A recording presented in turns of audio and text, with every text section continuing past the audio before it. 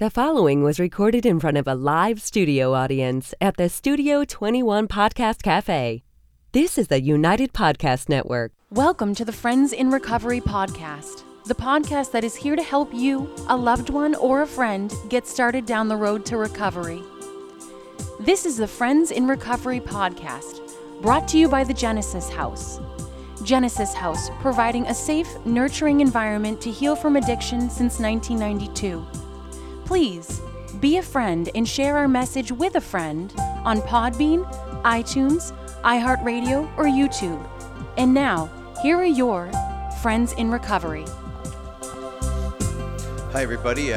Thank you for joining us here at Friends in Recovery. I'm Ed Chancho, along with Jeff Zazell, and we have a special guest today, Rich Lombardi. Rich, can you just tell us a little bit about you, and we'll go into what we're going to talk about today? Sure, yeah. Well, good afternoon. Hello, fellas. How you doing today? Good. Great good. to be How are sober. You? Yeah, nice. Absolutely. God bless, right? God bless, yeah. God bless. Yeah.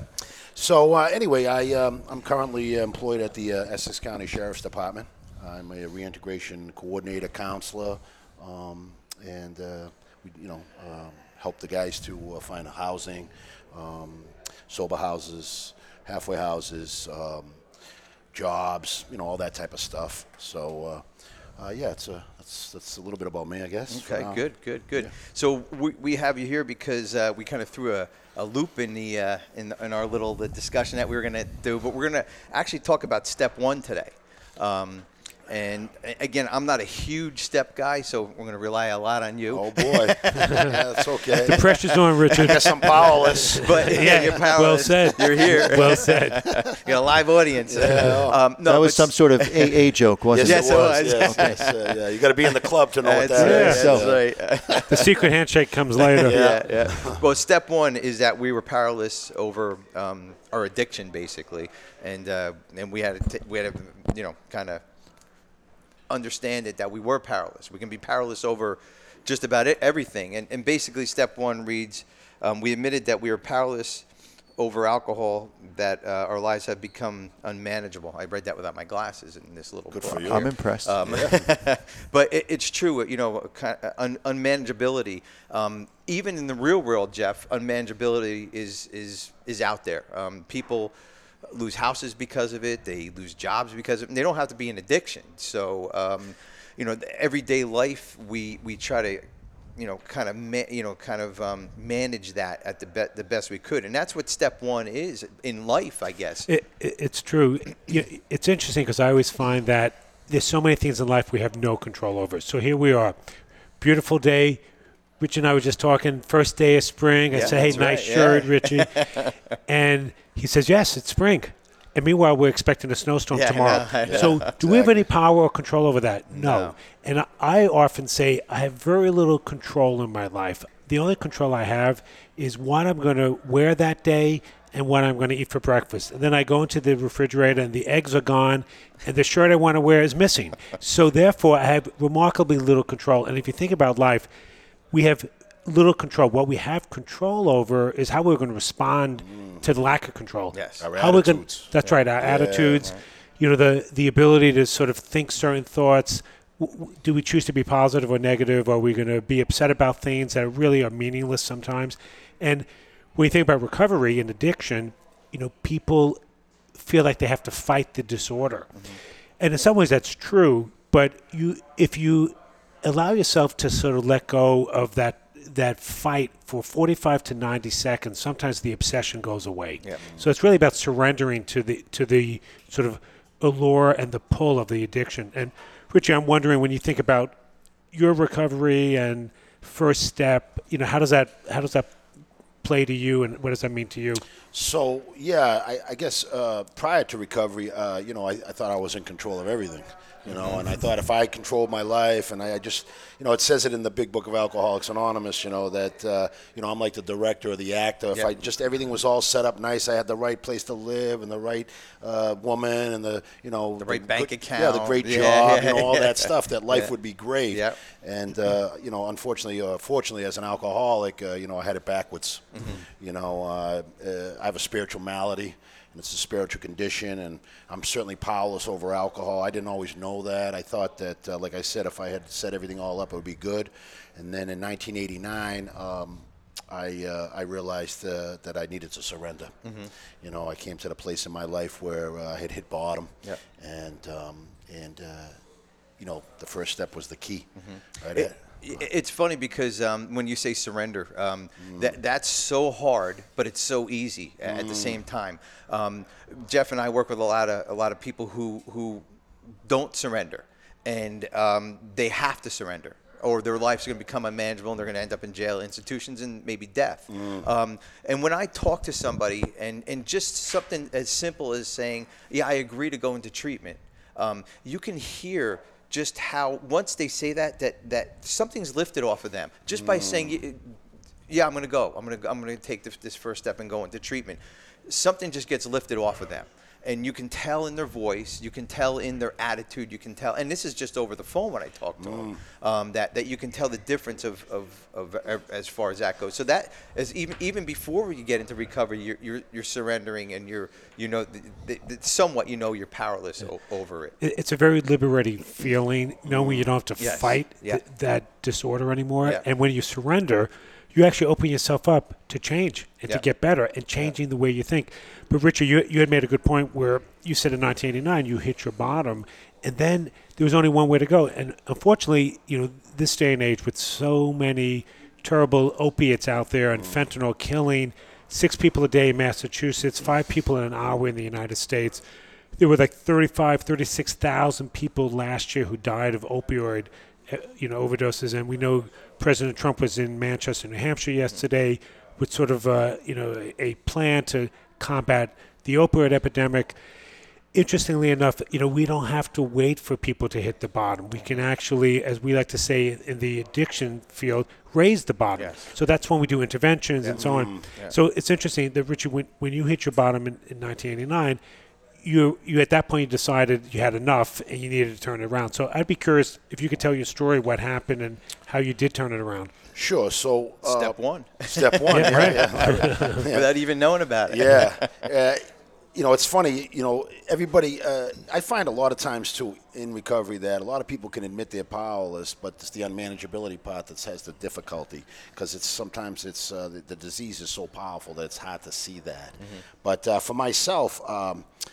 So I grew up in the city in Boston, and I got involved in alcohol and drugs when I was 15 years old, and then I started to sell them. And I worked my way up the ladder, so to speak, and then eventually in 1989, what happened to me was the DEA and the state police batter rammed every door down in my house. Even when they were open. Yeah, exactly. And I can laugh about that today, So that's the grace of God and Alcoholics Anonymous, that actually I can take that pain and I can turn that around. And so the police found it necessary for me to they intervened on my unmanageability, so to speak. You became a guest. I did, yes. But for the grace of God, I found Alcoholics Anonymous, and then I saw these steps. It was suggested to me that I just start practicing the program, and eventually everything would come full circle and come around. And I liked what I saw. I was attracted, really, first of all, because I saw men in there who were living good lives and were talking about recovery and talking about how they had stopped drinking or using drugs and that they had turned their lives around. And I was desperate for that. I was desperate for that. Did you find any solace in? It sounds like when you go to a meeting that nobody's looking down on you. Is there solace in that you may look down on yourself, but to know that you're in a room full of people, for lack of better phrasing, that love you for who you are? Oh, exactly. And then you hear someone speak, you hear a man speak and tell his truth, and you can do nothing but say, "Oh, holy, let me take a look at this." Sometimes you hear your story up there. You sit there, "Oh my God, that was." Yeah, great. well, that's what happened to me actually. After I got arrested, I was court ordered into treatment. 2 weeks for I had multiple DUIs back then, and I had 2 weeks of in-house treatment. And I went there, and I was in a meeting, and I actually heard my story. Yeah. The young man had grown up in the city like I did. He went to parochial school like I did. He had opportunities like I did, but then he got involved in alcohol and drugs, and then he had been sober for 5 years. I was amazed by that. I mean, Yeah, I couldn't stop for 5 seconds, never mind 5 years. And I went up to him after the meeting, and I asked him, how do you stay sober for 5 years? Never mind today, right? I wanted like what he had today. Yeah. And he said, he made a suggestion. He suggested that I touch base with a higher power. That I asked that higher power to relieve me of the obsession for alcohol and drugs, and if I was successful, I should thank him at the end of the day. And he left. And I used a couple of 4-letter words, and I said it can't be that easy because I've been trying to do this my whole life. And I got upstairs in a locked ward, and I guess if you've ever been in a locked ward, you're probably an alcoholic. Good likelihood. Yeah, you know what I mean? You're an alcoholic if you're in a locked ward. Regular folk, I come to find out, don't end up in locked wards. Yes. Yeah, then you go to the Cape for the weekend. Yeah, exactly. And so I did it. Yeah, and that began the journey. Yeah, and so I remember that aha moment too. I was at a friend's house and laying on her couch, and I woke up and I said, "This is not living." The person's house, the electric was off, the father was dealing drugs. It was just a really bad situation. I woke up, I'm like, I'm done. I had that. Spiritual awakening, I guess, as we say it in the rooms, and I made a phone call, and that was the beginning of my journey. That obviously brought us up into this moment in time in my life. But that just knowing that you're powerless over it, and just kind of just even getting that little glimpse of hope of just saying, okay, I can't do this my way anymore. Even if it's for 10 seconds or whatever it is, just enough to grab onto something, to hold on to figure out that my way isn't working. And it gets you into treatment, it gets you into counseling, gets you, into the field, it gets you into a lot of different things, But way back when I had that spiritual awakening, I didn't know where I was going to go. I really didn't. I thought my life was over. Yeah. Everybody, when I get a phone call, and I'm sure you hear this too, both of you guys, how you doing today? I'll say that specifically to the person that's calling me. Oh, not so good. And I'm like, well, this is the luckiest day of your life because you're gonna take your first step going into treatment. And they're like, well, what are you talking about? It's interesting because what you had said earlier, Ed, is that here you are in this sort of unhealthy environment, a very toxic situation, and when you're stuck in those situations, you don't even realize that there's another way. Yes. That you think this is the only way, that I am trapped and I can't change it. So whether it was like Richie, hanging out with the friends you were growing up with, and you get caught up in this sort of behavior and it becomes like a lifestyle. And at some point you say, hey, this is pretty cool, but it's really a facade because you really know it's not so cool and it's so painful, but you continue to use the substances because you're really trying to get rid of the pain. And then you're stuck in it, and then you have those moments, and you wake up, and like, who are these people I'm with? And this is like pretty sleazy, and I don't really want to be here. Yeah. But you don't know that you can get out of it. Yes. So for people who are watching the podcast, what we want you to know is that there are ways to get out of it, and there are alternatives, and one doesn't have to live that way. In fact, Ed, maybe you can read the 800 number for people who may need to call, have queries about what the options are. To get a hold of us, any of us on the panel, you want to call 800-989-6504, and that'll get a hold of us, any of us on the panel here. And if you have questions or if you want to get into treatment, that's the easiest way to do it. Can stay anonymous and just kind of even just talk about it. Yeah, I'd love to talk to you. Yeah. We're gonna take a quick break here, and we'll be right back with Friends in Recovery.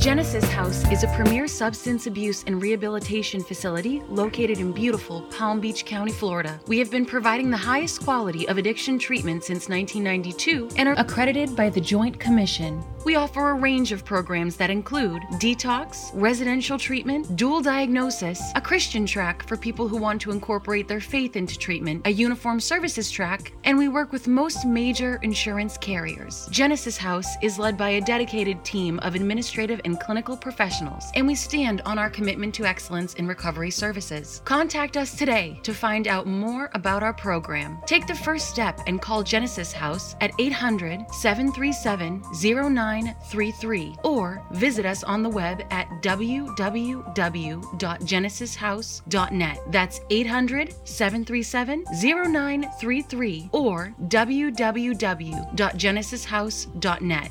Begin your journey to a long and successful recovery with Genesis House. Welcome back, everybody. And we're here with our special guest, Rich Lombardi. Now, is that the Lombardi Trophy that you That is, give yes. out every That year? sits in, well, it was sitting in Foxborough, but unfortunately sitting in Philadelphia. Yes, now. we got it now. Yeah, absolutely. City of Brotherly love it. But Yeah. if someone had to win, give it to the Eagles. Yeah, That's exactly. right. That's Yeah, right. yeah. So we're talking about the first step here a little in depth. We're probably going to do a couple more shows on all the 12 steps, and this is just to kick off. Obviously the first step. So, Yeah. Jeff, did you have a question? Yes, I did. So, first of all, we appreciate you being here, Richie. It's great to have an informed member. Mike Miles is often here, but today he's golfing in the Philippines. Yes. He'll be back soon. But we have Richie with us. We miss you, Mike. Mike, Miss you. watch out that birdie over there. But Richie, I know you work at the Essex House of Corrections, and it's interesting because probably the vast majority of your clientele there are probably incarcerated due to, I would imagine, 70 to 80% of the population has some sort of drug or alcohol-related offense. And I'm wondering, when you're working with individuals there, do you find that your recovery is like an extra tool to help them and motivate them in their transition back to the outside world? I do, actually. I think that's the only really reason I sit there is because of my experience in the past and then in my recovery. And, that's been a long road, a day at a time. Eventually I paid my debt to society, and then I went back to school, and then ended up getting licensed and doing those type of things. And then through the grace of God, I was able to met the sheriff, the previous sheriff of Essex County, and we had a talk, and he suggested that I start there as a volunteer and then, work my way in, and that's what I've done over the last since 2005. So I would say, 80 to 90% of the gentlemen there, it's all a direct result of either using alcohol and substances or selling them, which creates all these other things, as we know, domestic and violence and all these other things. So it's kind of all intertwined. Mm-hmm. Yeah. And so sharing my experience with them, obviously is a benefit. They really appreciate that.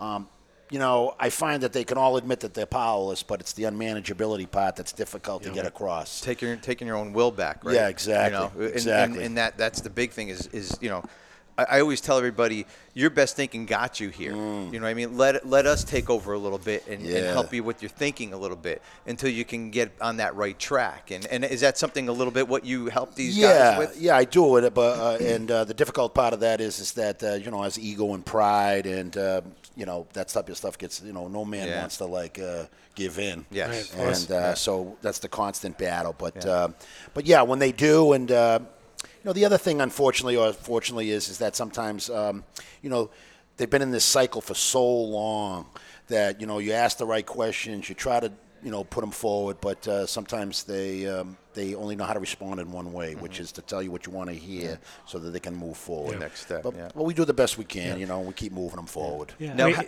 ahead, Jeff. Sorry, Ed. It's interesting because I think we often hear that people will hit their bottom and they'll say, "I'm sick and tired of being sick and tired," which is a great sort of catchphrase. But you get to a point where people will sometimes if they don't give up. We know that they can get better, but there are some people who just decide they don't want to fight hard enough for recovery. And it only takes, you can have 99% of your sort of psyche going down the drain. All it takes is a little bit of light, 1%. So if you light a match in a completely dark room, that's 1%. But that small light can illuminate the entire place, and you can find your way out. Yeah. And that's, the metaphor for recovery. Exactly. So it takes a little, as long as you still have a little fight left in you. And when we talk about recovery in the first step, you need a little spark.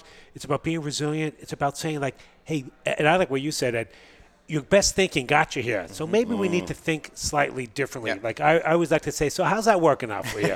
Yeah. Which I often say to my kids. Our stinking thinking. Yeah, there's that's what nothing we like- call it in our rooms, our stinking thinking. So. Yeah, there's nothing like going along with the plan. Yeah, Yeah, exactly. exactly right. Yeah. That's the difficult part. Yeah, but that's right. Getting the plan together is the. And back to what Jeff was saying, and Rich, you and I are blessed to be sitting here in recovery. A lot of people don't get this. You know, a lot of people that need it do not get it. And we're blessed to be sitting here that we got it, that we're able to talk recovery, to say that we're not behind bars, or we're not dead, or we didn't overdose 16 times, or in your program, you know what I mean? Yeah. We're blessed for that. There are the ones out there that never get it, they die.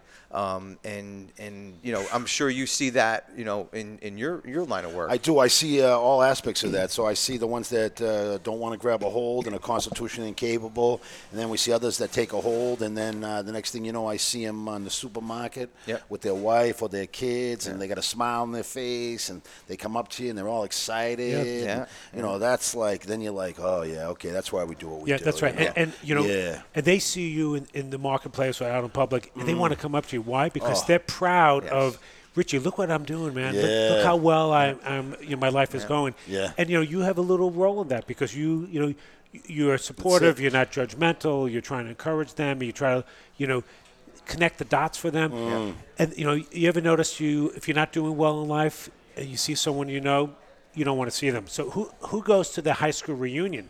The person who feels good about themselves. Yeah. You know, the person who's not doing well, they're not showing up. So how's it going? Well, I'm a bit of a loser, but you know, I put on by the 85 way, pounds. Yeah, pass the potatoes. So Why are you looking at me when you said that? Life is terrible. yeah, right. So we got to put a little weight on you, not off of you. Yeah, Ed's been working out. He looks like he's in good shape. He's Yeah. Well, I can tell you one thing about recovery is I haven't missed any meals. That's one good thing about recovery, absolutely. But you know, the step one is important, and it is the kickoff to. I mean, when you climb up steps, you take the first step, second step, third step. And when I got into recovery, they said now you got to start working the steps. I'm like, oh man, working the steps. So can't I just go to step 12 and be done with it? Yeah. And, you know, but that's not the way it works. And like a good addict. You want the shortcut. I did. Yeah. Can I? Step 12 begins with a 1, right? I'm dyslexic. Yeah. He's 21. Meetings and fellowship are great, but the steps are what gets you to recovery. Absolutely. Yeah. And you know what? Step and a better one- way of life. Yeah, step one I use it in my everyday life, knowing that I'm powerless over the person that cut me off, or maybe the podcast that didn't go right. Saves you a or, lot of trouble. anything along those lines. So I still practice step one in my almost everyday life. You know, it's interesting because, you know, we live in New England. There's weather issues. There's always traffic. And, you know, you plan for those things, but sometimes it just doesn't work according to plan. Then you have to realize you are powerless over it. But it is interesting because you can hang on to the anger and the frustration and get yourself really worked up to the point where you want to use substances. Or you can ask yourself, you know, a year ago today, whatever was going on, I'm sure there was some stress. I'm sure there was some anxiety.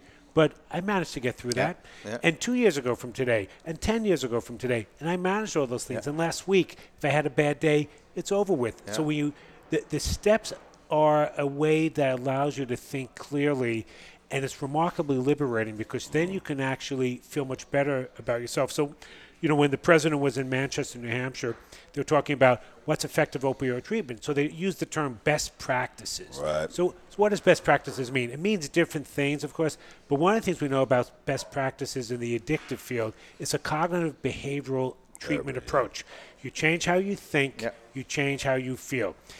AA and the steps are really a cognitive behavioral model. It gets you thinking differently. If you think differently, you feel better. So I think that I'm powerless and that's okay. All of a sudden, hey, you don't have to be in charge. You know, whatever's going to happen, it's going to happen. Yeah, So, absolutely. And you know, I always use another phrase here that it takes 28 days to make or break a habit. And I'm sure you heard this before. right. Everybody knows about the 28 days. You know, why is rehab 28 days? Because it takes 28 days to break a habit or 28 days to make a good habit. So if you want to eat healthy, if you eat 28 days in a row, after that, it's still going to take some work, but it's going to fall into place. It's going to be almost second nature. Routine, your right. routine. Yeah. So yeah, it's interesting because people talk about, gee, it's such a hard thing to do, whether it's exercise or getting up every day and, you know, having a routine. And I ask people, gee, did you brush your teeth this morning? Yes, I did. Was that hard to do? No, it's automatic. So that's an example. There are certain things we do in our lives that become automatic. We don't even think about it. It just happens. But if you fight it so much, it becomes a bit of a problem. It does. And we know that, there's simple little things that make people's lives better. And, certainly acknowledging the first step in recovery is really how we kick it off to get people moving in the right direction. Absolutely. Yep. And, it's so important to practice these principles in all our affairs, and that's our everyday life. And being with your wife, your husband, your producer. Yeah. Yeah. But it's in all your affairs. Yeah, in all our affairs, and it's not easy sometimes. It's not easy because you want to be right, you want to beat your chest, you want to be the perfect person. And want to again, be in charge. You want to be in the You want to be in charge. Yeah. Yeah. And it's progress, not perfection. So there are going to be those days, And sometimes step one, you want to throw it out the freaking window and say, you know what, I'm in charge here. But once you start doing that, it all goes the wrong way. So you kind of tighten your belt buckle and you kind of remember, maybe say the Lord's Prayer or the Serenity Prayer and say, you know what, I am powerless over this situation. So we are, we realize we're powerless, but that doesn't mean we're not accountable, and that doesn't mean we don't take responsibility. Yeah. Right? We don't take responsibility. Yeah. Absolutely. So that's a good sort of brief overview of step one. Yep, absolutely. And we'll get into more of the steps throughout the podcast. So, we'll touch on step two. We'll have another guest on step two. I want to throw out the 800 number again. If you have any questions about the steps, our 800 number is 800-989-6504. You can also visit us on our website. It's friendsandrecoverypodcast.com. And you can also email us at friendsandrecoverypodcast.com. I believe that's it. I believe so. Help at friendsandrecoverypodcast.com. And Mike Miles, who's in the Philippines right now, be Mike. safe. Yeah. And we'd like to thank Rich Lombardi for coming in and talking a little bit about the steps. And we'd love to have you back. And Sure, love to. All right. Yeah, great. Thank you, everybody. Awesome. See you next time.